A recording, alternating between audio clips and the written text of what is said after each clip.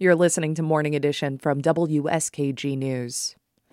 Questions emerged Monday over whether new mask and vaccination requirements imposed by Governor Kathy Hochul will be enforced by businesses and local governments. Karen DeWitt reports.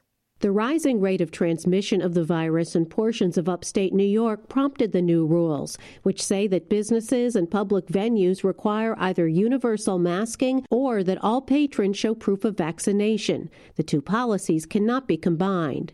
On Monday, many businesses across the state posted new signs explaining the new ordinance. Many seem to opt for mask requirements instead of asking customers whether they are vaccinated. Thank you. Thank you very much. Governor Hochul was in New York City, where COVID transmission rates are relatively low at around 2.5% compared to nearly 10% in Western New York.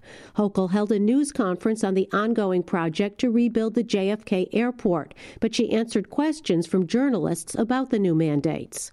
Some upstate counties have announced they're not enforcing the mask mandate, including Livingston, south of Rochester, Madison near Syracuse, and Dutchess and Rockland counties in the Hudson Valley.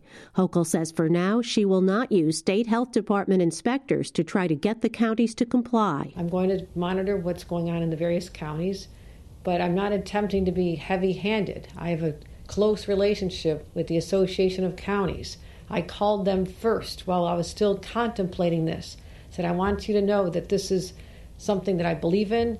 They did not give me pushback. They understood. But she says she believes the majority of the state's 62 counties will carry out the new rules. She says some have asked the state to act to provide cover for them on a controversial topic.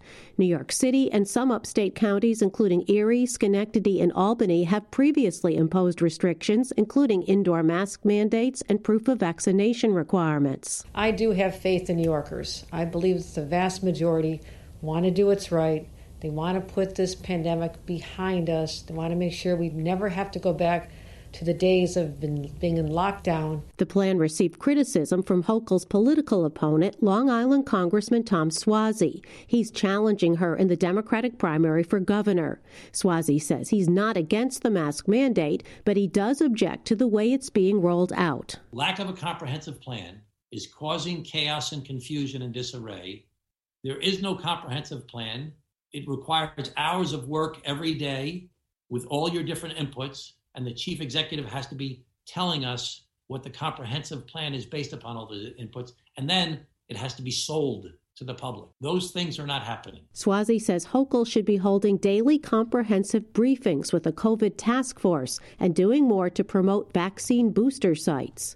The congressman was joined by Charlie Cassara. He leads the U.S. Fitness Coalition. He says gym owners are scrambling to comply with the rules. He says memberships often run month to month, and customers are angry that the new rules requiring they be masked while exercising are occurring halfway through December. We've received approximately about 100 phone calls and emails today from gym owners who have lost anywhere from 85 to 100 members, depending on their place, where they're either putting it on pause, freeze, or asking to be reimbursed their membership because they don't either want to wear a mask or they don't want to show proof of vaccination. Hochul says another restriction that she imposed on nearly 36 hospitals across the state banning elective surgery are starting to work. She says bed capacity at the facilities, which had been at less than 10%, is slowly starting to ease. She's also been dealing with staffing shortages at many hospitals, and New York's National Guard has been deployed at some short-staffed nursing homes.